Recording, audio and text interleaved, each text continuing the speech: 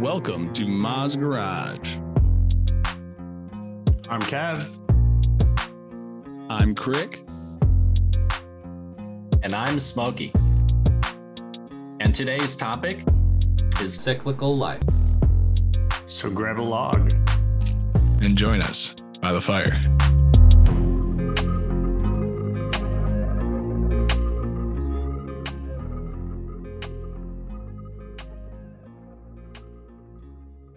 What's a lesson that you feel the universe keeps throwing at you because you still haven't, I guess, fully learned it? It's very specific, but a big one for me is exercise. What about exercise?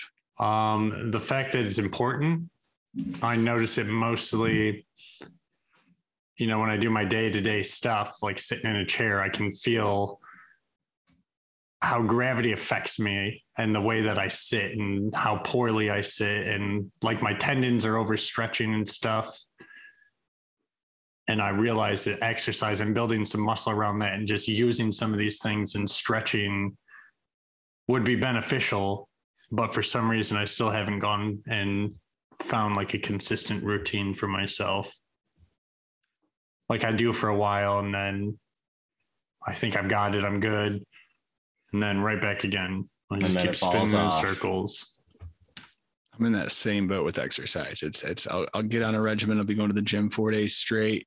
Like, yeah, it's feeling good. And then I just run out of time for a couple of days and it's back kind of off that wagon a little bit. Right. If it doesn't find its solid place in your round of hobbies, it will get replaced with something else. It's because it's so easy to replace. Until it's not, right? Yeah, basically. Then it's like, I got to get back to exercising. Until something comes up where you realize you need it, or you hit a limitation. You're like, oh man, I really should have been exercising more, or man, I'm getting fat again. I need to exercise again, so it's, but I feel that every time though, at least for myself, that I run into it, I'm a little more aware.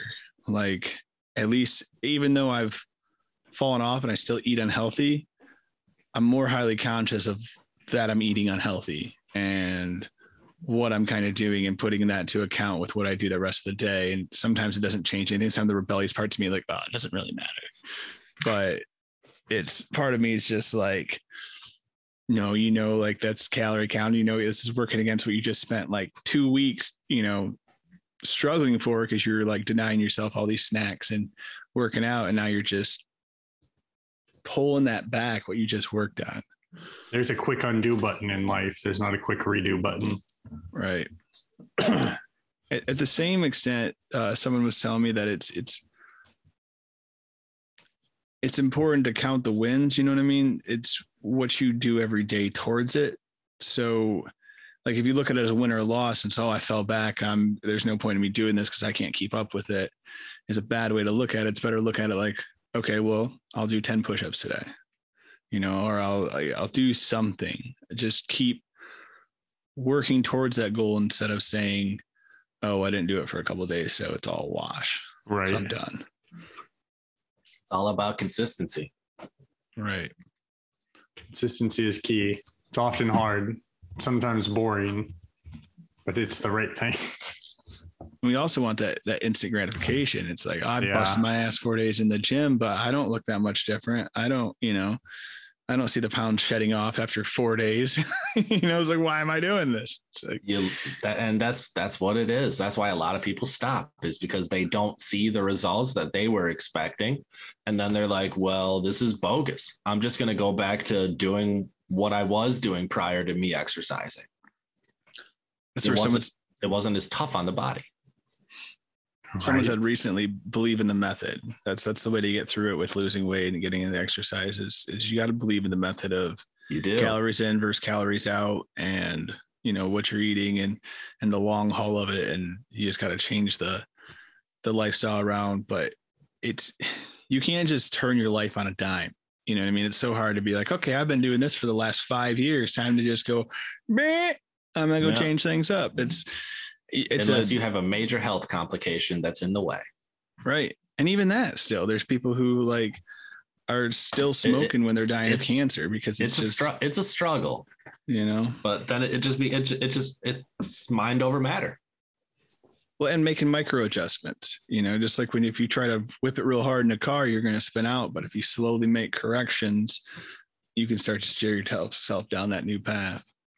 Problem is, how soon are you coming up to that wall? Right. Well, that's where the trick is too. It's knowing that stuff. I mean, were we taught calories? Did we see the wall? You know, did anybody teach us about all that? All I remember about health and nutrition is the food pyramid. Yeah. I remember even garbage in, garbage out. Yeah. Even in like health class and stuff, like I don't feel like we really learned like proper nutrition or anything. We just learned about like the diseases and stuff. Right. And the food pyramid's changed. It's changed multiple times in our own lifetime. Basically a joke now, I guess. Right. That we grew up on. I love that episode of South Park. It's upside down.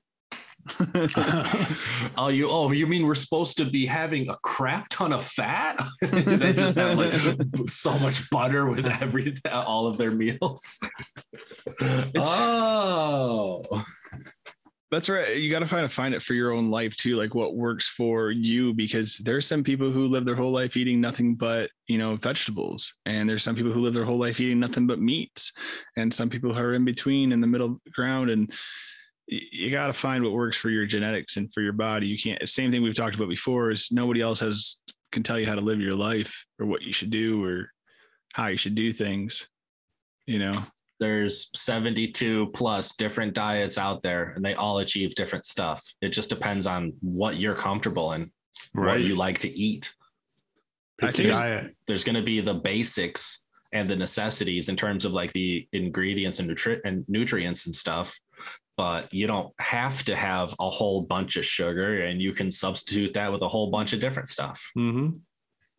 I think it ties in with your ancestry too, because if you think about it, where your ancestors originate from, they were maintaining their bodies on a certain diet, and over hundreds of years, their bodies became used to living off these certain things. You know what I mean? So they've learned to function better off higher protein, higher carbs, this or that. That's eons of evolution built in based off of what they had at their disposal, not what they could have.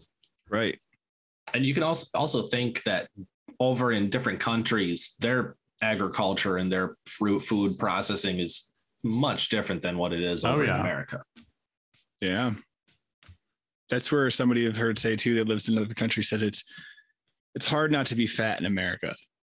It's just honestly, it's hard because everything that you look there's so much packaged and processed and it's all available to you. It's like having just drugs splayed out in front of you and be like, only take the good ones. And like, but those look so good. And it's that self-control, but there's I'm sorry.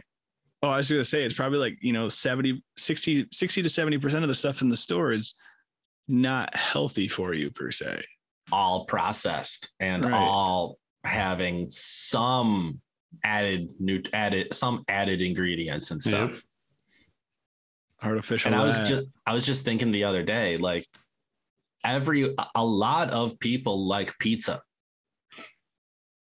Even really, really healthy, skinny, active, exercising people, they love pizza. And pizza, you're going to get a lot of the calories with the bread, but you can put whatever toppings and you can have like a pesto sauce so that it's not like the marinara. And there's so many different ways that you can make a pizza that it can actually be somewhat healthy. Right. Or at least healthier. Right. I've even had like a veggie pizza where it was like cream cheese and just a bunch of vegetables and cream cheese. Yeah. So it's like a cold pizza. You don't eat it hot. It had some kind of flat bread as the base. And then it had cream cheese and then just like broccoli and carrots and all this stuff on it. It was pretty decent. I mean, it was good. I wouldn't say it was exactly a pizza per se, but it's good. It had concepts of a pizza. Interesting. We made a no carb once where the crust was made out of eggs and cheese. There you go. It's pretty good. Nice. Again, not real pizza, but I enjoy putting an egg on my leftover pizza. on your leftover pizza? Just like crack an egg, cook it, and put it on there? Anywhere from over medium to over hard. Nice. Ooh, a Yoki pizza sounds kind of good. Yeah, over easy is just a little bit too much. Like too much juices. You already got like the juice from like the pizza sauce, so adding the egg on top, you're just like, okay, this is getting a little sloppy. I haven't bought ramen. Over medium or over hard is just over hard. It just depends on how you like them. Like I love them. I love eating eggs over easy, so I'm more of like an over medium on my pizza, but I'll have them over hard as well. I haven't bought ramen in a couple of months because I know I'll eat it because it's just good. Oh yeah. But I started doing that with my ramen too, because that's how you make egg drop soup is you just stir an egg into boiling water. So if you make your ramen and then throw the egg in there while it's still cooking, you can make like ramen egg drop soup. So you get a little bit of protein with that ramen. It's pretty good. Nice. Pretty good. Recently learned different ways that you can add different ingredients to ramen to make different dishes. Like a friend of mine had, I think she had beef or pork ramen. She added salami, she added hot sauce, and she added, I think, shredded cheese. Parmesan cheese. Sorry. Oh yeah, Parmesan. I put that there a lot. It cakes up and it kind of like curdles in there. It's good. Yeah, like this is a dish that she's like, everyone loves this dish for like just a lot of people that have tried it. And I need to try that dish still. That's what it's like, a quote I saw about food when people were talking about like losing weight with it is that it was good last time. It'll be good the next time. It always tastes good. Of course it's going to taste good. It's just salt and fat. What it's made to be is just something that tastes good. Right. That's why it's got the preservative. It's got the nutrients and all the stuff that like hits your taste buds. So you're like, ooh, that's nice. You just got to check why you're eating. You're not eating for the taste. You're not eating to have that oral experience per se. You're eating because you need sustenance to make it through the next day. And at the heart of it, yes. And if you're someone like a connoisseur or someone like a food blogger or someone that you have other intentions behind that. Right. And I'll say this, I've had a McGriddle 2 different days this week because I was on the road in the morning and I was like, freaking, I can get a McGriddle. I love that sandwich, man. So like good. It's so unhealthy for you, but my God, find me another restaurant that'll give you pancakes as buns. Mm-hmm. Right. It's got everything you want all in one little package. But you know what? Both days I went home and took a nap. Yep.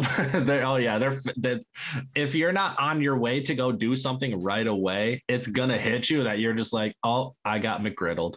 Well, and I worked the rest of the day, but even like I had that probably around 10, 11 o'clock. Oh, well. And I'd get out at 3 and I just felt exhausted. You just got done working. Right. But you had the carbs, you worked them off, and now your body's like, bro, I need more carbs. It's different kinds of carbs though. Like that's what I'm learning is it's not all about the carbs, it's calories. Calories are your energy, carbs are your stored energy. And it's like, you only need so much of those. And if you store them, it gets stored in fat and that just kind of bogs you down. And it turns a lot of it's glucose. So it's a sugar high. Mm-hmm. You know, you're converting it to sugar, you're using up that energy and then you're crashing. So if you're not using, that's where I've been looking at going more a little away from carbs again and going into more higher protein and like fruits, just because if it's a natural sugar, it will burn different, but same thing. I love sugar. I love peanut butter. Like it's so many things. So let me try that again. Sugar is in so many of our different foods that basically it's kind of hard to find some food that doesn't have sugar in it. That's not just like straight from the ground. Right. That's the only way that you guarantee that there's no sugar in that. You have to make it yourself. Yeah. Even McDonald's, that's one of their secrets to their burgers is they put sugar in their burgers. I feel like they used to put cocaine way back in the day. Still I could see that. A piece of it, something like there's just, what is that explanation that it's like, well, before COVID, it could be like 3 a.m. and you're just like, you know what? I really need like a burger right now. And you could go to McDonald's and you could get it. Mm-hmm. I think that's another point to it, though. It's convenience. It's if I want to go cook myself a burger, I gotta go grab That's it for also me. true. I gotta heat up the pan. I've gotta wash that pan. I gotta get out the dishes to make it. I gotta build that sandwich. I gotta do all this other stuff for this healthy burger. But I can go pay this dude like $2-3 and he'll give me this warm, ready to go burger. Exactly. And I'm gonna eat it and then I'm gonna go on with my day. Right. You're paying for that convenience, but at what cost? It's not just the financial cost. It's there's more being traded off than that. Yeah, the more being offered. And think back in like the 60s and 70s, prior to internet and stuff, people would go hang out at like the burger spots, the hangouts of the town that were like the drive-ins that you could like drive your car in and get like this like stupid unhealthy food, but everyone was congregating in the area. Right. I mean, it's probably a little healthier too then, because it wasn't big chains yet and stuff too. I would believe that it would have been a little bit healthier, but I mean, we weren't alive, so we can't say. Right. The burgers that we grew up with were the burgers that they were slinging, that they've been slinging since the 2000s. That's where it's like a drug though too, because like you said, it's the experience that draws you into it. You know, it's oh, we used to do that. Every time I think of that fast food place, I think of us getting together, you know, or like my grandparents used to take me to get Happy Meals. Like you have this like association with it. And it's the same thing with like drinking, you know, back in the day when you're drinking, it was partying, you guys were having a great time, all this stuff like that. Same thing with smoking. It ties it back in. So you go seek out that enjoyment, but that enjoyment didn't come from the substance that you were doing. It came from the experiences from the people that were around you during the substance. It's like that commercial that they had where they show the little girl that she's like she's just above a toddler when she starts getting like just like a 4-piece McNugget, and it slowly just goes up there and like just one cheeseburger, like just like the same order. One of these times, like she's like an adult, she's like, I just need like 10 shake chicken things. Like she was like Blitz, and then she goes there after like her wedding and she's just like, I need all this food, and then like she goes there with her family and the family's like, she's like she orders all the food, the family's like, no pickles, because it runs in the family. Like it was a good commercial, made me laugh. How do you lock that mindset in? Because I feel those lessons, like I'm reading Meditations by Marcus Aurelius, and I'm only a couple of chapters in, but a lot of the stuff, it resonates. It makes sense. It feels like it's stuff that I've explored myself. And I get it. It makes sense. I'm like, yes, that would be great. I want to live my life like that. But to think it and to lock it into your brain and actually do it are two different things. You know what I mean? It can sound great and it can sound appealing. It can sound like what you want. Like, I know I want to work out and eat healthier, but it's so easy to fall back and to stray, like to that the rebellious part of your mind that just wants to have fun and just wants the good side of it. You're stressing out, man. You gotta kick back. You just gotta relax. That's what it is. I deserve this. I've had a busy day. I don't have time to cook myself food. I want something warm now. You made some money. Go buy yourself that. And it's if I really want to treat myself, I'd make myself a nice dinner. Yep. You know, that's what I'm slowly learning in my 30s. I don't know why my 20s, I just ate fast food a lot. Because we could. Because I could, yeah. We were still invincible. You know, your 20s when you learn that your 20s when you learn that you're not invincible. Your late 20s when you learn that you're not invincible. Yeah, your late 20s when you realize like, oh God, I am dying. Right. There's consequences to the things that I do. There's consequences to my habits. There's something that's happening with all that stuff that I'm bottling up. There's cause and effect. What do you mean there's cause and effect? No one's ever told me that. I thought if I just ignored it, it'd go away. Right. I thought my body was a temple. And that's what's just so eye-opening about reading that and reading the stuff by like Marcus Aurelius is that they're dealing with the same things, same animalistic tendencies that our intellectual mind is trying to overcompensate for. Nearly 2,000 years ago. Because at the end of the day, there's always going to be something that distracts the human mind. It's the primal urges. It's I want to eat and I want to have sex and I want to sleep, and it's all these, the necessities. How much are necessity? You know what I mean? Like they're necessities based on what? I saw something in my journal that said that today. It's look at some of the things that you say and pay attention how many of those start with the words I want versus I need. I mean, you said it earlier, we're creatures of convenience. And we're going to go after it because, well, why not? We can. It's there. We're filled in a world of just, I want that. I can go to the store and I can get that. I want that. But it just depends on the reason that you have behind it. If it's strong enough to justify a need. Well, and back when we were hunter and gatherers, when you saw food, you had to eat because you might not eat for another day. Stuff could go on and you guys might not know where your next meal was coming from. Right. So it's still locked in our brains that, I need to sustain myself with this. I'm going to starve to death. It's like my cabinet's full of food. I could not eat. I would be fine. I'll find food. Like it'll happen, So it's changing that mindset around in this world of convenience that we're kind of dropped into. The civilization is progressing faster and faster around us, but it doesn't mean we're evolving at the same rate. Right. We're all evolving, but at very different rates. Right. Just depends on how accepting you are of that evolution. Or you could be the alpha at the end of all evolution and I can't evolve anymore because I'm the almighty. Yeah, it just keeps going. There's a quote that I was reading in the meditations where he kind of talks about that, about dealing with the same stuff. It says, remember two things, that everything has always been the same and keeps reoccurring. And it makes no difference whether you see the same things reoccur in 100 years or 200 years or an infinite period. The second thing is that the longest lived and those who will die soonest lose the same thing. The present is all they can give up, since that is all you have. And what you do not have, you cannot lose. Take charge of what you have in the moment. And it's powerful stuff. Right. That's all stoicism, it's live now. You can't change what happened. You can prepare as best as you can for the future, but don't make that your now. Exactly. Live now. Right. You don't want this one thing to happen. Well, guess what? This one thing has been happening for hundreds of years.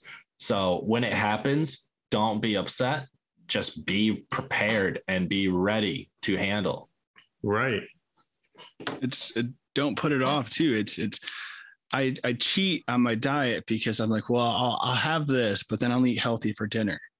So I'm checking out of the present and making a bad decision in the present so that I can make a good decision later, but it's not always guaranteed that I'm actually going to make that good decision later. I only have control over this moment. Later me will probably make the same excuse and I'll be eating unhealthy 3 times a day, So it's when you're doing your planning, you literally have to think, okay, so around noon, I'm going to run into Noon Crick. And then around 5 o'clock, I'm going to run into 5 o'clock Crick. And I have to just manage what 5 o'clock Crick, because he's got a lot of power. Noon Crick is still kind of waking up and no one really listens to 8 a.m. Crick because 8 a.m. Crick's just not there. Right. He still wants to be in bed. He's in the bed majority of the time. Right. And that's another one. It's like, I want to change around my sleep schedule. I want to get up earlier, but at the same time, I'm just exhausted if I don't get sleep. So it's wake up earlier, but then you have life going on. So it's, you got to kind of work with what you got and make it work. But at the same time, it's so mind over matter is hard to practice sometimes. The body is ridiculously adaptable if you want something bad enough, if you can will it bad enough. I was going to say, when you've got strong enough drive, the body is capable of doing many different things. Mm-hmm. And I think that's part of the issue. And that's something I'm working on and tried to work on a little bit last night is I've always lived off the cuff. I'm always living off like gut instinct and, oh, I'll kind of do this next. And I'll just figure stuff out as it goes. And I've never really sat down and made a plan of the things that I want and things that I want to achieve and how I'm going to get there, and strategized my life, which is, something I've done for all the businesses that I've worked for. When I was a manager, I'd strategize and come up with plans and was super strategical, but was never about my own life, about the thing that I deal with 24 hours a day. I've never fully strategized. Sometimes I'll plan out a day, or I'll plan out this, but I haven't planned out what I'm going to be doing for the next 6 months to a year. Because to an extent, that's a little bit scary. You know what I mean? To think that far ahead. It can be at times, but at the same time, as someone that does sit down and plan that stuff out for the future, the reason that you do it is just so that you have a goal in mind. You have something to look forward to. What was that old quote? A goal without a plan is just a dream. Yeah. Which I have I guess that is true. I do have generalized goals of things that I kind of want, but I've never really sat down and written them down. I just if I kind of think about it once in a while, then I'll make actions towards it. But I've never set the plan in place to make it happen. Things aren't going to go according to preparations. Right. But you can still have a pencil outline. Right. And that's where you have to, in your plan, you have to be accepting that it's going to change. You're going to have to adjust your plan. You're going to have to re-strategize. You're going to have to go back to the drawing boards and refigure stuff out. New things are going to come up. New influences are going to come up. New opportunities are going to come up. And I think that's where, same thing I do with a lot of things, is I'll try both ends of the spectrum, where I used to really try to strategize. And then I was like, oh, I keep getting slapped in the face every time I try to strategize. So it's like, okay, well, I'll just do whatever comes naturally and live on that. And so now it's finding a middle ground where plan it out, but go with my gut in the moment when things don't go as planned. It's like a maze. The quickest way from point A to point B is just draw a straight line, but you've got all the walls and the dead ends that if you can't see the whole maze from the top view, you're going to make those turns and you're going to run into the dead end. You just go back a little bit and then try a different way. Right. It's how you approach those obstacles. You just got to be strategical. You got to know how to place a mark of, okay, this takes me back to here. So then this is the fork and I'm going to go this way. Okay, that didn't work. I'm going to come back. I'm going to go this way. I think a big part of that too is not paying so much attention to other people's plans and paths when you're making your own, because that's a dangerous thing to get caught up in. Well, they have this and how they did it is this way. So the only way that I can be successful is to follow that same kind of, it worked for them, formula. So it's the right way. Right. So if I don't already have what they have, then yeah, I'm screwed. It's just not going to work out for me. You look at it as they've already set that path and you just have to mimic what they do. But you could be someone that you're not someone that wants to mimic someone. You want to set your own path. You've got the goal in mind. You just have your own path. You have a different path of how you get there. Mm-hmm.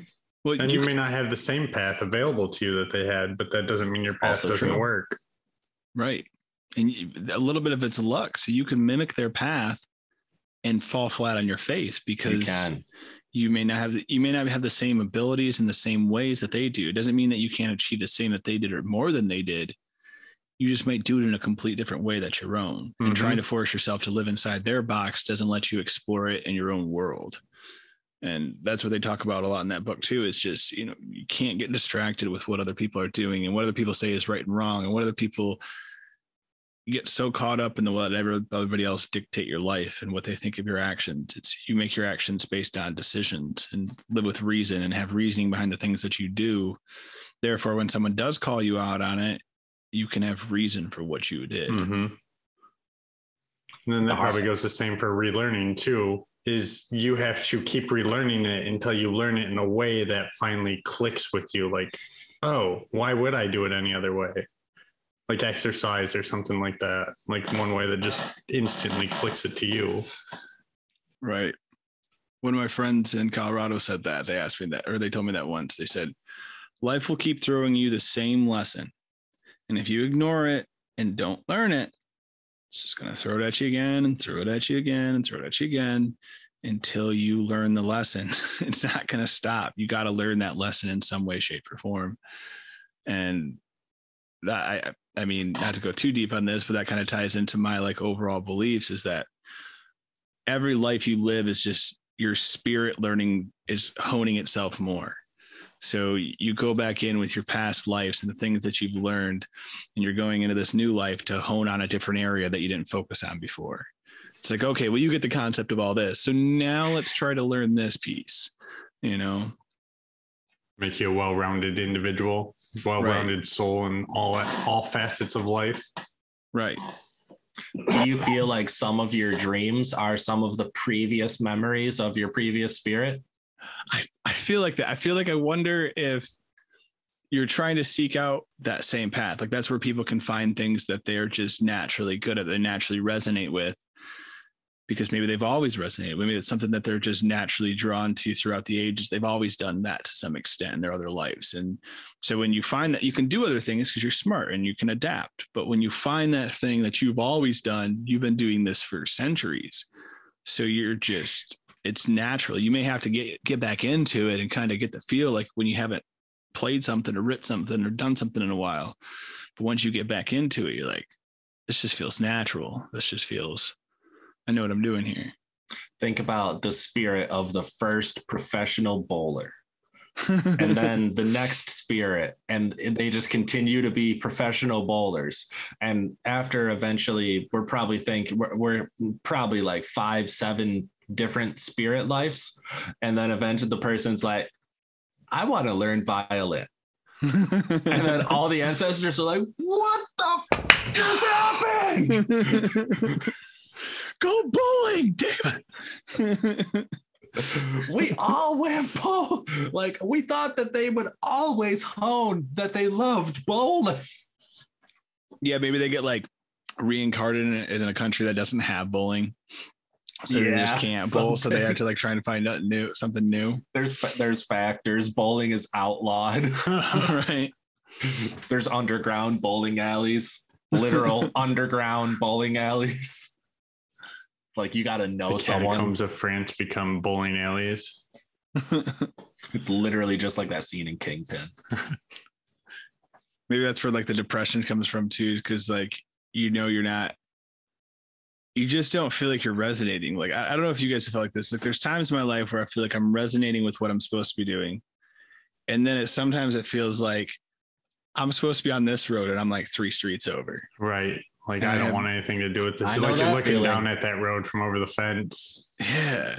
And you're like, you don't know what's nothing going feels on, right. Nothing feels in line. You're almost hearing signals from that other road. And you're just like, there's a path that could take me from here to that other road if I want to take it. But you're on this road and you got to finish what you started on this road before you can go over to that road. Right. That's the thing. That's the distraction that life is always going to pose with you. It's like you can stay on this current path that's tried and true that you've established, or there's a crazy bridge that leaps you from where you are over to that other road, and this is what you have to do to unlock that bridge. Right. It's your life. You can, people may be mad at you, but at any point you can change up everything that you're doing in your life. You can change where you live. You can dip out away from all the people that you know. You can just go switch your whole situation. It's going to be rough. It's going to be painful. There's going to be consequences, but sometimes it could pay off. Sometimes it couldn't. You just got to, is the risk worth the reward? Is that something that you feel that you need to do? And do you have the courage to do it? Because it's hard to do something that other people may not approve of, that other people may not understand that. But at the end of the day, if you're not happy, live your life to be happy, live your life to find fulfillment, live your life you should enjoy every moment of every day. And some of that is doing what you want to be doing. And some of that's finding appreciation for the small things in life and the little things, and not trying to seek, like, nature on its simple self is beautiful. Every like element of nature is beautiful. Yes. But you can take it for granted when you're playing video games that are about the future. You know, it's take a second step back. What's your reason for making a change? Remember that. You don't need to sell it to anybody else. You just need to sell it to yourself. And if it's strong enough with you, make a plan around it and act. Right. You know, if you're doing it for the right reasons, you're doing it for the right reasons. See it the way you do. It's hard to do. It seems like it'd be so easy. Like, what do I want to do? What do I enjoy doing? I literally went to bed last night and all I did the whole time was, what do you want to do? What do you want to do? I asked myself that like over 100 times and I don't have an answer. Time to ask yourself that. But no, I went to sleep. Like that's how I've been going to sleep is instead of overthinking yourself. Yeah. Instead of like instead of running from those thoughts that I have when I'm about trying to go to bed, I'm like, bring them on. Just send them at me because I'm going to sit here and I'm going to do, because it's not going to let me sleep one way or another. So why not try to use that productively and say, okay, then this is what we're going to try to deal with tonight. And usually I just pass out from it because it's just, I think about it so much. My mind just goes, oh, okay, go to sleep. What's the alternative? You pack that up literally and just, pile you it on literally the just desk, tune out your Right. mind to all the thoughts that are incoming. You're just like, these thoughts. Yeah. Sometimes though you say those thoughts and they still come back. There's so many times where I've tried to sleep where I'm like, okay, just, you can't do anything about it right now.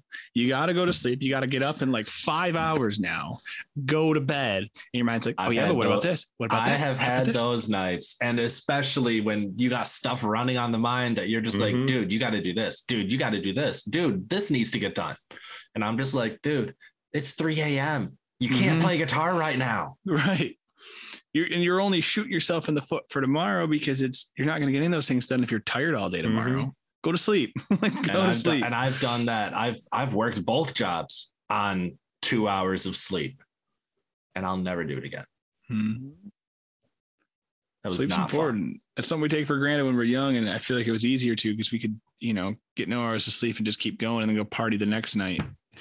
Now it's like, I need my 8 I feel hours. like I used to be able to pull all-nighters all the time back when I was in college. Not all the time, maybe like a handful, but I could have if I wanted to. I just didn't pull a lot of them. I pulled more of them when I was studying architecture, but when I switched my major, I wasn't pulling as many all-nighters. I didn't need to. I was able to get my homework done with adequate time and able to like not be as stressed in such a competitive industry. I feel like I've done more all-nighters this year trying to restart the Uberman than I have in the last decade. I mean, if you're going to play with the Uberman, that's going to happen.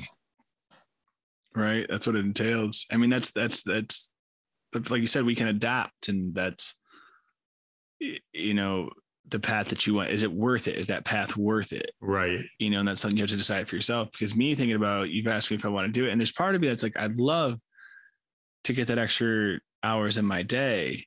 But there's another part of me that goes, when you don't sleep, your day sucks.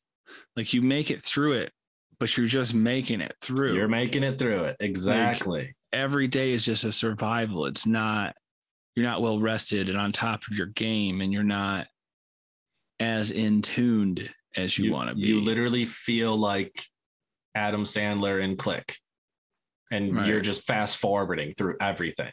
Yeah, I felt like I was good sleep wise, like mentally. After a while, I was good, but it was, what was I doing with that time? I was not being productive. I was able to watch more shows, binge watch more shows, and that will allow you that ability. Sit on my butt more until you're going to watch so much, and eventually it's going to make you tired. But then you got a 20-hour nap or a 20-minute nap coming up. So suppose that would work out. Yeah, making little changes to move back to that. There's always going to be new stuff to watch. There is. That's why I deleted a bunch of stuff too, though. Like a bunch of the streaming apps. I just took the temptation away because, again, convenience, it's there. Right. I'm bored. Let me just go on here real quick and see what's on there. I'm not going to watch anything. Oh, I'll watch 5 minutes of this, see what it's about, and then maybe finish it later. Maybe. Oh, right. One more episode. I've only watched 3 so far. It's about to get good now. And right. It's. See, I like my little routine that I have that at least for the most part consists of just watching a little bit of, smoking a little bit of weeds, and then watching a little bit of anime or watching a little bit of TV before I go to bed. And I mean, I lay my head on my pillow and I'm just gone. See, that's nice that you have that routine down that sets it. And that's where mine's more as I get home, I've worked, I take care of all the stuff that I have to do. And then bedtime's approaching, but I'm like, okay, now is me time. Now is time where I can finally do something of just enjoyment. Yeah. And that's where I keep milking it. And then I'm like, oh, it's 2 a.m. and I got to be up at 8 a.m. So time to try to go to bed, which getting on a regimen, I mean, that helps. That's where it was nice when I was working 8 a.m. every single day because I was able to get on that. But as soon as I had to work, when you have 8 a.m. fluctuating schedule, and then I have to stay up till 1 a.m. some days, and throws it all off, throws my whole circadian rhythm just off. And that's where the next job I find, I really want to find something where I can have a consistent schedule, no matter what it is, something consistent that I can try to work the rest of my stuff around. It does make it a lot easier. And I mean, my full-time job is literally Monday through Friday, 8 to 5. Nothing more, nothing less. And then my weekend schedule is set. So I literally have consistency in every single day, pretty much. Makes it a lot easier to model my day around like what errands and what other activities that I want to do with that day. Right. I wonder if that's why like the world falls off of the lessons, like the same global lessons that we should be learning is because there's not consistency. You know, I mean, there's always war. There's always like uprisings. There's no like civilization has lasted that long to where there's something always throws a wrench in it. I feel like people blame that there's not consistency. And yes, the consistency may be vague, but if you've taken enough time to prepare yourself properly, then you shouldn't be shook as easily, in my opinion. In what way? Shaken in the fact of it just completely it takes a chunk out of your foundation. It throws off your balance, and you have to blame other things that are happening rather than, well, you didn't take the time to properly do the research to be prepared for this thing that if you would have seen the writing in the wall like 3 months ago. But I mean, how do you prepare yourself when you're building a community and organizing and having like a fluid society, and then all of a sudden you get invaded by barbarians? You know, how do you prepare for something to that extent? Well, I would hope that a thriving society would have something to the degree of a safety measure. Like, hey, this could be invaded by another entity. So we need to have our defenses in place. And I guess that's probably why so many people, they just have their defenses in place out in society.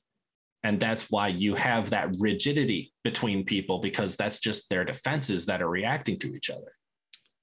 But I feel like that's the danger too, because if you're putting too much energy into your defenses and into like sheltering yourself off from people, then you're not expressing yourself to the world. So you are more living a structured life, but you're not living as much of your life doesn't have as much exposure. You don't get as much new things to it, where I guess that's a good and a bad, because you get to live in that kind of structure and that setup that you've set for it, but you don't get the surprises that can bring, the good and bad surprises that can bring. Well, you don't know what kind of surprises can come from that routine either. That's the whole reason. I mean, a surprise can happen at any time. It's kind of like borders. Like we put up borders and walls between all these countries because we don't want these other people in, you know, but yet the people always find ways in.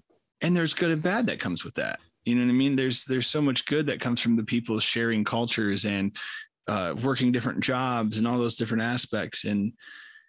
But you shelter them off because of these few bad people.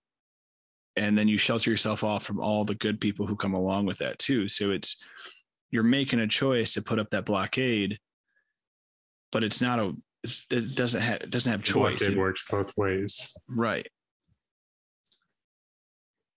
And that's where it goes back to that moderation, where it's structure it, but allow for the aspect of variety. Variable. Yeah. That's why I use the phrase pencil outline. A pencil can be erased and revised. And that's what I feel like we need for society. We hold on to democracy, and this democracy that we wrote like almost 200 years ago, or even more, because they just copied it off on other cultures. And it's, oh, well, this is what we said, so this is perfect. No, they just keep having new amendments. Yeah, but they're afraid to change old ones and reset stuff. But it's like we said, technology is advancing, society is advancing, and so we have to advance the rules along with it and understand that those are made. The only thing constant is change, and you have to adapt or die. And that's the same thing with a business. A business that tries to live in the same rules that it's always lived in and not adapt with the culture around it is going to fall apart. Same thing why there's been no, I don't know if we're the longest running now. I don't think we're the longest running yet, but like all great civilizations come to an end. Like all the highest powers. A lot of people have been talking about that the high that we're at, which a lot of people argued that COVID was essentially what kind of started that wheel of turning us to the next thing. But the next thing after the high is the low. Yeah. So we keep hitting like a different spectrum, but we don't circle all the way back to a low where it's just total anarchy. That's where I feel like it's almost a false high though, too, because it's the same thing that I've learned with a lot of towns, like nice towns. They seem great. They're like, oh yeah, we got all this money and we have all these art projects and all this stuff, but all their bad stuff, they just sweep under the rug and they don't tell you about. They just broadcast all the negative stuff. Like in Hot Fuzz. Yeah. And America's like that. We have a huge obesity problem. We have huge depression problems. We have all this stuff because we have nothing to do. We have nothing to live our lives for. We're just distracting ourselves until we die because it's become easier and easier and easier for us. And so we think it's great because we have more free time and we don't have to work ourselves so hard. But for what? For what fulfillment? For what reason? So many people now are seeking reason, and it's hard to find because we've been kind of coddled in different ways. A little bit. And we still have crime. We still have drug addicts. We still have addiction and overdoses and murder and all these huge issues. School shootings, like that's a America thing. That's not a huge problem all across the world. That's biggest problems in America. In other countries, kids are not bringing guns to other schools. One, because they don't have access to them, and two, because they have better defenses in place. It's just wild how much more opportunity people have in America than other countries. And then they can sit and say that other countries have all these problems, that they need to just solve all these problems. It's like, how can you, easy for you to say, like looking out, like they're the ones that are going through it. It's kind of like we talked about as a human, where it's like that person who has got to put other people down so no one knows how bad they look. That's how Americans, well, they're struggling. They have all these issues, and it's like, let's go help them. Let's go focus on them. And it's like, yo, have you looked in the mirror lately? You know what I mean? Like, it's kind of similar to like what the country was like prior to the Civil War. And then the Civil War broke out now, and the rest of the world was just like, they're doing a brother-sister thing. Like, we're going to let them figure their shit out. You look at like Skid Row, you know what I mean? That's a third world country pretty much inside of America. That's people living on the street, camps, tent cities, no running water, you know what I mean? No access to farmland or food and things like that. And living in these very harsh conditions inside of our country. Like, that's happening. And there's smaller versions of it all throughout the country. Most big cities have some issue with homelessness and poverty. Homelessness is a huge issue in America. Right. And people just say like, oh, well, that's their fault. They made some bad decisions. And it's like, no, society let them down in one way or another. In one way or another. And that's why I say that we should just find ways of employing the homeless. Right. Well, I mean, some can't be employed in the way that we see now, because a lot of problem with homelessness too is mental disabilities. There's tons of people who get there's certain facilities that they can't deal with somebody. So just throw them on a bus and send them to another town and let them out and just let them go wander. It's like, you're too much for us. No one's paying for you because your family's all abandoned you. So we're going to do the same. And now you're society's problem. And so it's not like they can just go find a job because they have something off, and they're stuck. They don't know. This is all they know. Same thing with addicts. It's not everybody wants to be addicted. Not everybody wants to live that drug style. They just keep going back to it. They don't know anything different. It's all they know to bring them the euphoria that they want. Right. Some and they've been form of comfort and peace that they've been driven to for some reason from the society that we keep. We're not making people feel fulfilled, and we're casting them out. And I don't know. We got to focus on everything as a whole. And you do hear some stories of some successful homeless people that they just go through this period, and then eventually something turns up in their favor, and they're able to bring themselves out of that hole and able to continue bringing other people out of that hole. Right. It's the struggles that make you. It reminds me, they did like a song about it back in the day, and I remember this from like middle school or high school, but it's like underwear go inside the pants. And it was this guy, it's this comedian, he's talking about how this I hope he wears underwear outside his pants when he sings this. He doesn't even sing it. It was literally his stand-up that someone turned into a song. And I never even heard it in the original version. I only heard it in the song version. But pretty much he's telling us this like guy is yelling at this homeless guy, like, why don't you get a job, you bum? And he's like, I looked at the guy and he had his underwear on outside his pants. And I was like, that's probably one of the first qualifications at McDonald's is that, you wear your underwear on the inside of the pants. I don't think you're going to win too many interviews going dressed up like that.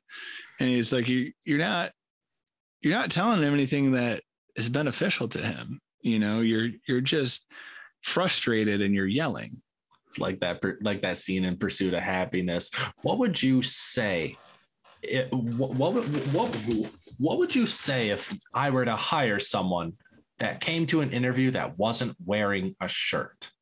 And he says, guy must have had some pretty spectacular pants. And the guy just busts out laughing. And that's how he got hired, because he literally did show up to the interview just in scrubs and like a tattered shirt. So the guy went more extreme and was like, what if someone showed up without a shirt and I hired them? What would you say? But yeah, it's a funny part. It's a funny part of the movie, but it speaks the volume that if you have the confidence that you can present yourself the proper way. Right. But that confidence is a hard thing to have when you don't feel you're on the same level, and that's where I think that's where you said some people can make themselves way out of that because they can find the inner confidence. They know their true potential and they stop looking outward at other people to value it. But if you smell, you smell, you smell, there's stains on every pair of clothes that you have, and you're like, no one's going to hire me. Why would someone hire me? It's a mental game. Then it becomes that, well, this is just who I am. How am I going to overcome this? See, the nice thing is that a lot of the cities have different programs that can help the homeless in terms of rescue missions and other vicinities, like low income household, no income households and stuff, that they can at least get you level, and then you continue it, that you apply for these different apply for like a work from home position, that they supply you with all the work, or they supply you with all the equipment. You just have to supply your internet, and then you can go reason with like an internet company because like you've got like this grant or whatnot that you have like that's supporting like what you're doing. So there's a lot of different programs in place that people can take advantage of. Just not a lot of people are taking advantage of it. I don't think it's that not a lot of people are taking advantage of it. It's a lot of those systems are overrun. They even show that in Pursuit of Happiness, where there's only so many rooms in that shelter. You have to get there by a certain time. That is also true. There's only so much of that, low income housing. There's only so many of those jobs that they can put out there. And that's not everybody who's homeless. That's not going to be able to take care of everybody. So you're putting a Band-Aid somewhat on a bigger problem. So you got to try to find a way to get less people to go on the streets. You got to stop it from the start and figure out what we're doing as a society that's driving people towards this, Yeah, you got to have either more or bigger programs. And programs that can allow more of a capacity. And when you've had beggars and stuff like that since the Middle Ages and since back in the old times, it was the different class of citizens, the peasants, and that's how they made their money, is either they had to literally to eat food, to survive. They either had to steal or go work in the sewers and collect stuff, and just the lowest of low jobs just to get by. Mm-hmm. And then they get downgraded, like, well, how dare you steal? We're going to throw you in prison. I had to feed my family. I have a whole family of people. No one will hire me because I don't have the qualifications, or I don't have the right bloodline or name or whatever that it is. And my family is starving to death. So it's either me suck it up and just say, oh, well, I guess I'm not like them. I'm going to let my family die. Or I'm going to do whatever it takes to make sure my family eats tonight. That's always a golden question. What would you do? Right. It's all easy to judge other people. It's so easy, but you don't know their situation. That's the same way you shouldn't use them as a parameter for your life, because you don't know their situation. You don't know, from their posts and from this and that, how happy their life is. It's just a mask that they're sharing with you. It doesn't mean that their life is diamonds. Life's crazy for everybody. Look at that with, even from what I've witnessed, there's no such thing as a life that's full of diamonds, because even a life that may metaphorically be full of diamonds has so much coal that's mixed in that it's not pure diamonds. And they lose their luster too, for those people too, right? Right. You do, because you see some of that coal that you're just like, you're not Superman. It's like if you're broken and you're on the low end, or if you're broke and you don't have a lot of stuff, but you have good friends, someone who loves you, people that care about you, they legitimately care about you. They're legitimately there for you because they enjoy you. But the more that you have, that's always probably a nagging question for you too, is how many of these people are here because they want something from me? Yeah. How many? Why? What is the reasoning for being here with me? Would they be here if I don't have the money behind it, or if I don't have these nice things, or if they can't, take advantage of my situation? Those are those anxiety questions that you just question your whole being. Right. Going back to the homeless person too, and you saying you can't judge. One big thing, I don't know if we've talked about it or if I saw it in a video or read it or what, but it's, how many different decisions were you away from being in that same position in your life? Yes. That's honestly why I give the homeless change when I pass by them, because I kind of I believe in that phrase that literally I could make 2-3 wrong consecutive decisions and I would be right there. I hope to God and knock on wood, I don't ever want to be a beggar. That's why I've done so much to never have to be, hopefully. All right. It takes one thing that's possibly even out of your control, like a lawsuit or something like that, that takes everything away from you, and boom, rip the rug out. You've prepared for years and now you have nothing. Now you're starting back from scratch again. And it's depressing because you had all this stuff and it wasn't already that great, but then it's all taken away from you. So then you turn to drugs, which only makes it worse. And then it becomes this, this spiral. But that knowledge does not go away. True. So even if something pulls the rug out from under you, there's always going to be a way for you to get back on your feet. Right. Right. You got to just trust in your abilities, that of your quality of work and who you are. It's, that's something that moving out of Colorado helped me with, is because I don't have the highest competence, but I was able to go out there and make a living for myself away from everything, and set myself up because of past decisions that I'd made and I did it again over here, but it's not that that's something I want to keep doing, but it's good to know that you're just gonna find different states, and you're just gonna go, okay, I'm gonna be here for 6 months. I'm gonna be here for 6 months. I'm gonna be here for 6 months. Part of me, but you're gonna have to consolidate a lot of your stuff to do that.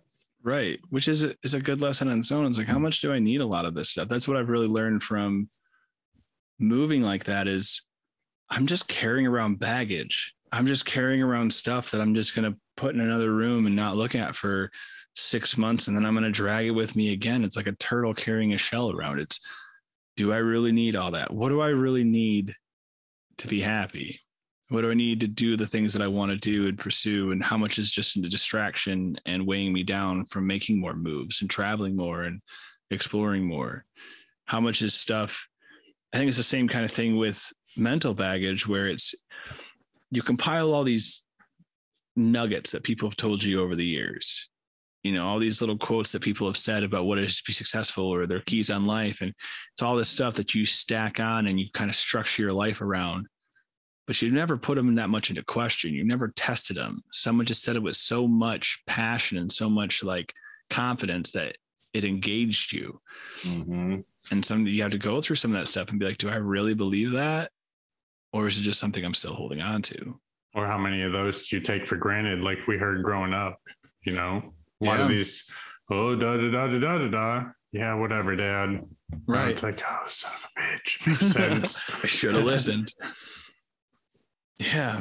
And that's where you just got to check it. It's like I said, from your stand is your brand.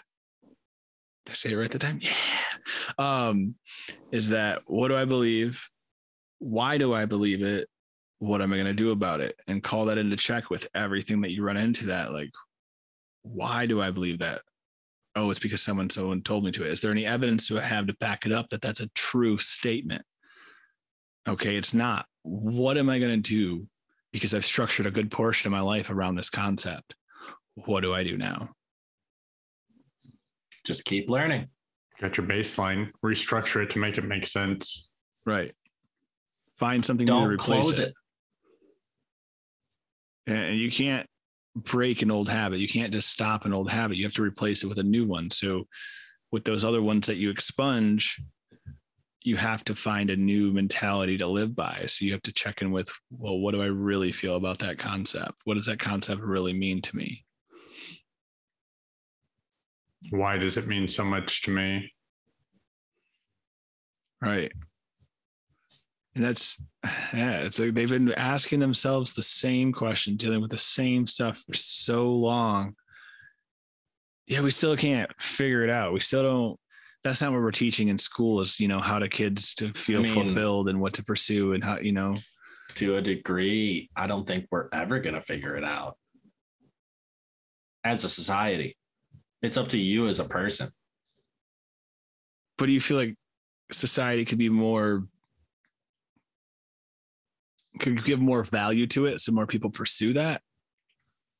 I mean, you could, but society can only be there to allow as an outlet. It can't necessarily be the driving factor. Right. But it's a great distraction, and it's less that we make it of it as a distraction, because you have to be social. Like we're social creatures. You have to some extent. We are naturally social people, and we naturally socialize with the people that we want to socialize with. Right. But it's, what do we focus on? What does our culture tell us is important? Right now it's how much money can you accumulate? Like how pretty you are, how this and that, like, what do you fall in line with? And that's, with media, a lot of times it's preaching that certain kind of lesson, just like religion. I feel like media took over what religion did. Religion said, oh, you have to live by these rules, and if not, then you're a sinner. It kind of did. Or they go hand in hand. You could be the person that just tunes it out. I mean, you pay attention, so you're aware of what's going on, but who gives a shit? But that goes back to the thing. It's part of me knows that. Part of me says, don't care what other people think. Don't, just live your life for yourself. Like, stop thinking about all that other stuff. but it's easier said than done. It's easier to, like we said about going to sleep. I can tell myself it doesn't matter what I'm thinking about right now. I need to go to bed. But that part of my brain's like, it still doesn't want to shut up. So I think it's like we said, kind of about exercising. It's something that you have to set a goal and then keep on it to change that mentality, to change the way that you think overall. The goal needs to be the primary focus. So that way you can constantly visualize the path and see it changing before you and knowing what you need to do next. Did you have those problems sleeping when Kev and I were visiting you?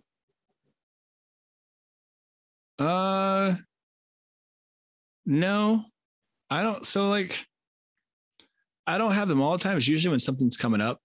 Like from now, it's when you got the anxiety racing. Right. Like, so I used to be like every night. I always had trouble sleeping when I was a kid. And then I had trouble sleeping like sometimes when I was growing up, or like when I was a little older, my 20s. And that's where I'd smoke a lot to go to sleep. And then eventually I just got sick of it. I was like, no, you need to go to sleep. And it's like, I need to take control of my brain. I need to figure out what to do for it. And because I used to do things like I'd do math backwards. I'd count backwards from 100 by threes. And that'd work for a while. But then guess what? I got really good at counting backwards from 100 by threes. And it would take me 20 seconds. And then that didn't work anymore. You just got to start finding new ways. Well, and that's where what's working now is just, like I said, letting the thoughts come. Stop trying to fight it. They're just thoughts. They're just words inside your head. Why are you so scared about what you're going to think? What you've got to say? Right. Let it come. It doesn't mean that you have to act upon it. It doesn't mean anything about you. It's just thoughts. And the more that you are afraid of them and the more that you push them away, the more prevalent they're going to become. So let them come. Let them come and deal with them at face value. And just stand up to the beast, you know? And it's not always if only easy. You can have these thoughts when you're not trying to sleep. Like have these thoughts like 2 or so hours after you've woken up and you're trying to figure out what to do with your day. Like, hey, you remember these thoughts that you couldn't let yourself like not think about last night? Right. That's another reoccurring thing in my journals. Meditation. Keeps coming back. Multiple journals is, hey, meditation helps you sift through the stuff in your head. Meditation will help you figure out what you need to do next. Sit and breathe. If you control your breathing, you can control what you do. There is a reason why a lot of societies do actively meditate. And it is one form of stress relief. That's the only time that, like you said, I deal with those a lot of, I wouldn't say the only time. The majority of the time that I'm dealing with those problems during the day is when I sit down to meditate, because the other part of me is trying to distract myself. It's trying to keep busy. It's trying to give me things to do so I don't have to focus on all that stuff. And I can do that when I'm awake. Why it bothers me when I'm asleep is because I'm not doing anything else. I'm just laying there. So it's like, oh, he's chilled out for a minute. Send him in, you know? So it's like, now's our chance. Mm-hmm. Go. And when you meditate, it's doing the same thing. I'm just going to sit here. I'm doing nothing else to distract myself. I'm doing nothing else to take my attention away. You're here with your thoughts. How's that feel? How's that feel? And that's where it's like, it's hard to meditate for 5 minutes at first, but the more you meditate, the longer you can start to push it. You can start to do 10 minutes and 15 minutes. And all of a sudden 15 minutes feels like nothing when 5 minutes used to feel like an hour. You know, I can see that. Which I actually did meditate yesterday. Before I read the meditations. I don't know why I did. I wanted to get into, I tried to channel Marcus Aurelius. I was like, all right, I'm going to sit down and read this. I'm going to meditate. I'm going to focus on him, see if I can get some of his like juju to just like consume me as I read this. And I felt like I was more in tune when I read it, because at first I was reading and still like, I don't know if you guys do that when you read. It's like sometimes I'll read, but like my mind is like thinking about everything else. Yeah, and then I'll read like a whole page. That was part of the reason why I was believing I couldn't smoke weed before I read, because my mind would be racing and I would be trying to read some stuff that I'm trying to like focus on. That is just like, nah, bro, you're not focusing on this right now. Like your mind is going to race on these other thoughts, and then it's going to be the end of the chapter and you're going to be like, what the did I just read? Yep. Like, You go back and read the same paragraph 3 times. Like, okay, this time I'm going to focus on it. Wait, what did it just say? I'm going to read it again. Literally. Like, it's that good that it makes you think about so many other things. Right. Every word is a cliffhanger. Literally. That's where, I mean, they've always had distractions too. If you think about it, like past civilizations, they didn't have, TV shows and electronics like that, but they had public executions. They had gladiator stadiums. They had all these other stuff that was way things. More extreme. Mm-hmm. We've and always there was a lot less people, and easier to be distracted. Imagine the level of testosterone that's flowing at like a gladiator ship. Yeah. Oh yeah. And I mean, like this person's like fighting for their life. Like, no wonder the guys are going crazy and the girls are just getting wet. It just happens. Right. They literally had to, I forgot, I want to say it was France or something.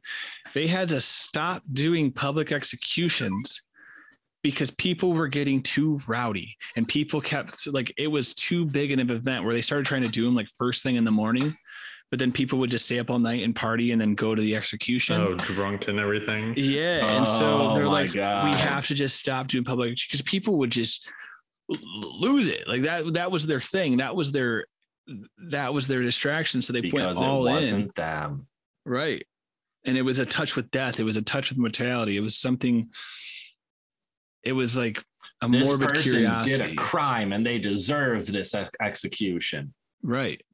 Again, focus on what this person's doing and how they're so bad and not on my faults, not on my shortcomings, and not on the things that I do wrong. Which just crazy stuff. Luckily, they don't have very many public executions these days. Right. And I mean, it's the same thing with substances. Cannabis and alcohol has been around since pretty much the dawn of civilization. When we started figuring out to farm and stuff, we were making alcohol. I feel like it was just one of the natural plants that was on the planet for as long as vegetation has been on the planet. And eventually some person was like, wonder if I smoke this. Well, even drinking, they were eating like rotten fruits and like, oh, I got a little buzz off that. And that's how science started. The mold that would like mess with their the fermented fruit. So they're like, oh, well, if I ferment the fruit on purpose, then I could get this feeling on purpose. And that's the same thing behind like the stoned ape theory, where people were finding psychedelics, like psychedelic mushrooms, when they were foresting, and they were eating these psychedelic mushrooms and getting this trip from it. So it made them go back to it. And then they recognized that with that, and they made the correlation, and then they seeked it out. Like there's certain dogs and animals, like, because they'll get into magic mushrooms once in a while, like they'll find them naturally on like a cow patty and stuff. And some people who own these animals say that some dogs will do it and they'll hate it. Like they just don't want anything to do with it. And then other ones will seek it out and they'll always go try to find that high. Oh, like wow. They'll always try to go find that escape. They know what they like. Mm-hmm. They tasted it. They're like, I want more. Right. I like that feeling, and that's that animalistic side is I want that. It felt good.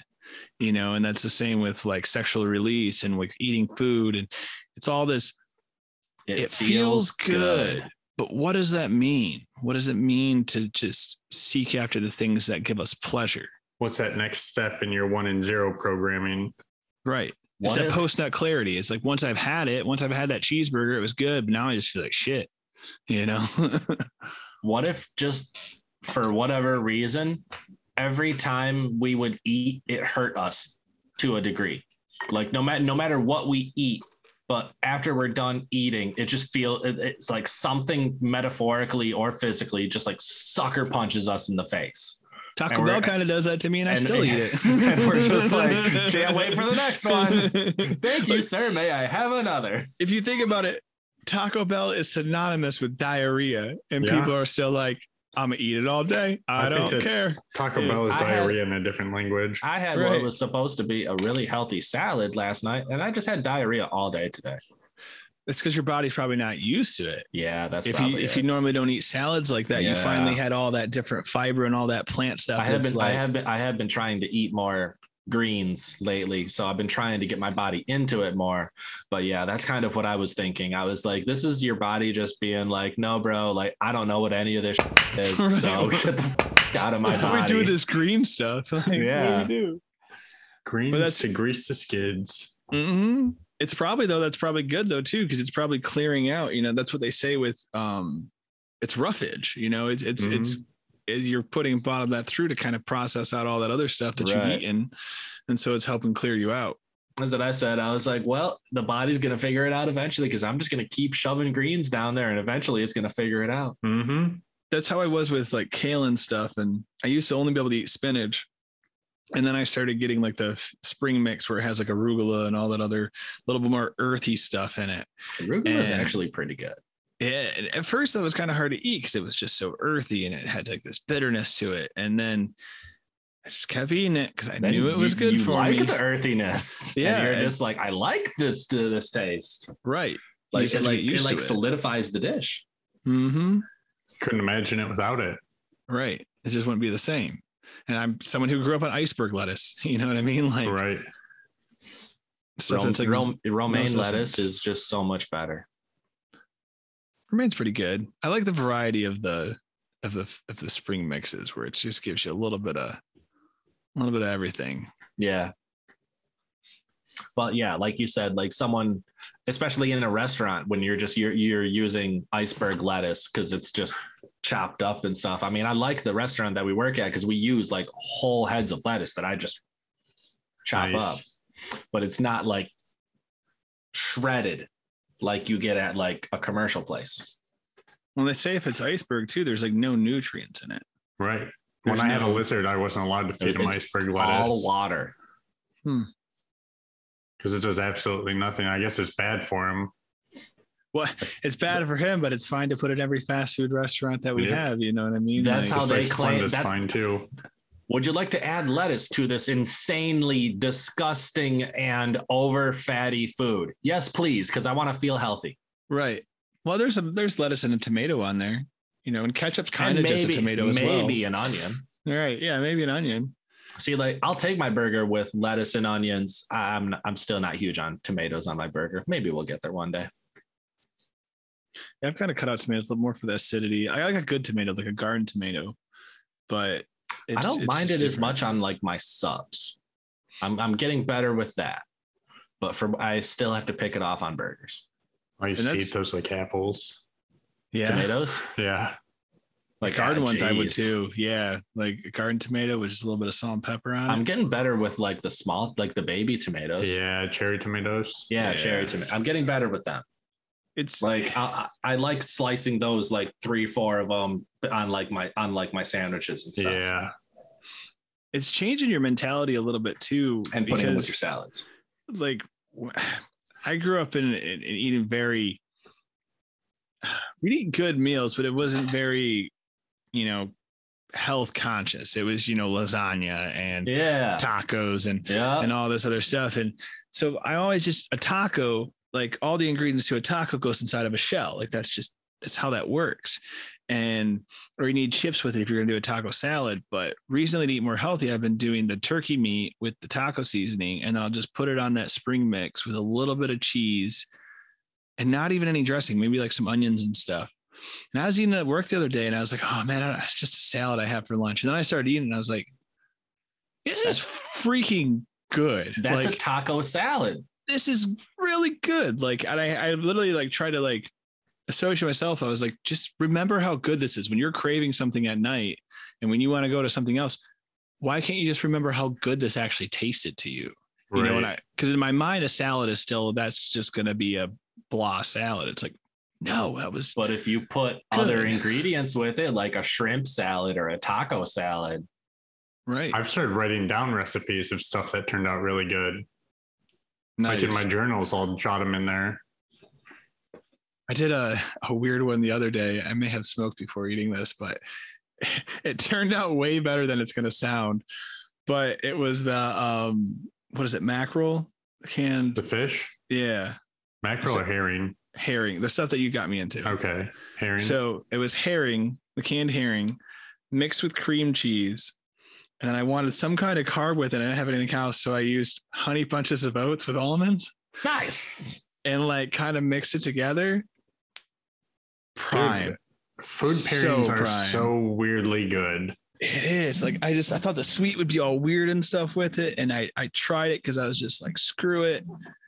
So good. Same thing you said with like berries and stuff. With it. Putting berries and strawberry yogurt with my herring and taco shells and Firehouse cheese. Right. And that's healthy. I mean, it's fruits and fish and, dairy, all of it, right. All the food groups. Just missing a vegetable. Right. Yeah, that's true. Fruits don't count as veggies. Nope. Sometimes if I've got lettuce, I'll put that on there. That's if I've got it, though.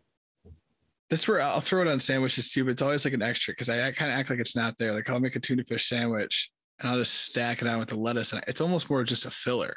It's like it's gonna taste roughly about the same, but it'll just give it a little more like substance. Yep.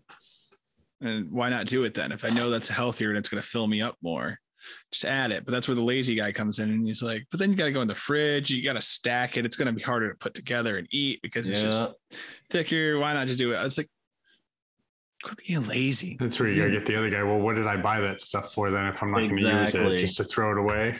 Yeah. Which happens. Like there's sometimes I'll buy veggies and then it goes to waste before I use it because I'll use it later. I'll use it later. Then later comes and it's too late. That's one thing that has been hitting. That's been one relearning life lesson for me is remember what food you have in the refrigerator and remember what an expiration date is. Yeah. And that's because somewhat of the culture we live in too, because a lot of other countries, you get what you're making for dinner on the way home from work. That you go through a market and you pick up the produce and the meats that you're going to cook that night and have for dinner. You're not throwing it in the fridge for 4 or 5 days and then cooking it at the end of it. That's why they say it's honestly better for you to maintain a healthy lifestyle and go to the grocery store like 3-4 times a week. Right. Which is hard though, because that's time, that is time, gas money. That's breaking away from your schedule to go to do that. Same thing with the gym. It's things that you got to do, but it's working them into your schedule, but making the time for them. You do have to make that time. But when you do, it's basically like making an investment, that you're making an investment in the health of yourself. Life is a balancing act. And that time comes back to you because the time that you spend eating healthier, like I said, more time that you have on this earth. Well, and more time that you're more productive. It's like I can eat that McGriddle and I go home and take a nap, or I can eat a nice healthy salad and come home and still have energy to keep doing stuff. You keep talking about McGriddles. It makes me want a McGriddle, but I can't go there and get one. They got rid of the all-day McGriddle. Exactly. Prior to COVID, they had what was called an all-day breakfast. Mm-hmm. But yeah, you can invest time. And I think that's the way that I have to perceive it in my mind and change my mindset about it is you're not wasting that time. You're investing that time so that it pays off more later, because I think that's where some of my mood swings and my mentality comes from too, is when I eat like garbage, I feel like garbage. Yes, you do. It stays with you. Right. And it's so hard. I don't want to correlate it back to the food. So I'm like, well, what's going on? Why do I feel like such a slump today? And it's like, what can I blame it on? Right. Ignore that I did that yesterday. Right. Take accountability. Make good decisions. It's like a friend of ours on a camping trip, like got really drunk, got really high, ate like 3-4 plates of food at this restaurant, blacked out, woke up like 4 or 5 hours later, woke up and they're just like, why does my stomach hurt so much? I don't understand what the hell happened. And they're like, you ate like 4 or 5 plates of food. He's like, I don't remember that at all, but my God, I am so sick. Oh, that happens to me so much when I smoke. I'm so good at I'll hold off and I'm like, won't eat. And in the moment food passes through my lips and I snack on one thing, game on. Yep. I'm somewhat similar. I have to limit myself because otherwise I just won't stop. I'll eat one thing and then like, oh, I want this now. Oh, I want this now. Oh, I want this now. And then eventually I can feel the different flavors like just combining, that you're just like, okay, you got to put an end to this now, because otherwise you're about to see everything. Yeah. Right. And I know it's a mentality thing. Like, I know I feel full. I know my stomach's starting to hurt because I'm full, but my mouth wants more. My mouth is like, your mouth is bored. Yeah. Give me something new. Give me something. Now I want something salty. Now I want something sweet. Now I want something like, yeah. You just ate a whole family's worth of meals, like 3 days worth. And you have to go to the store if you want more food. Right. Well, guess I'm grabbing my keys. Mm-hmm.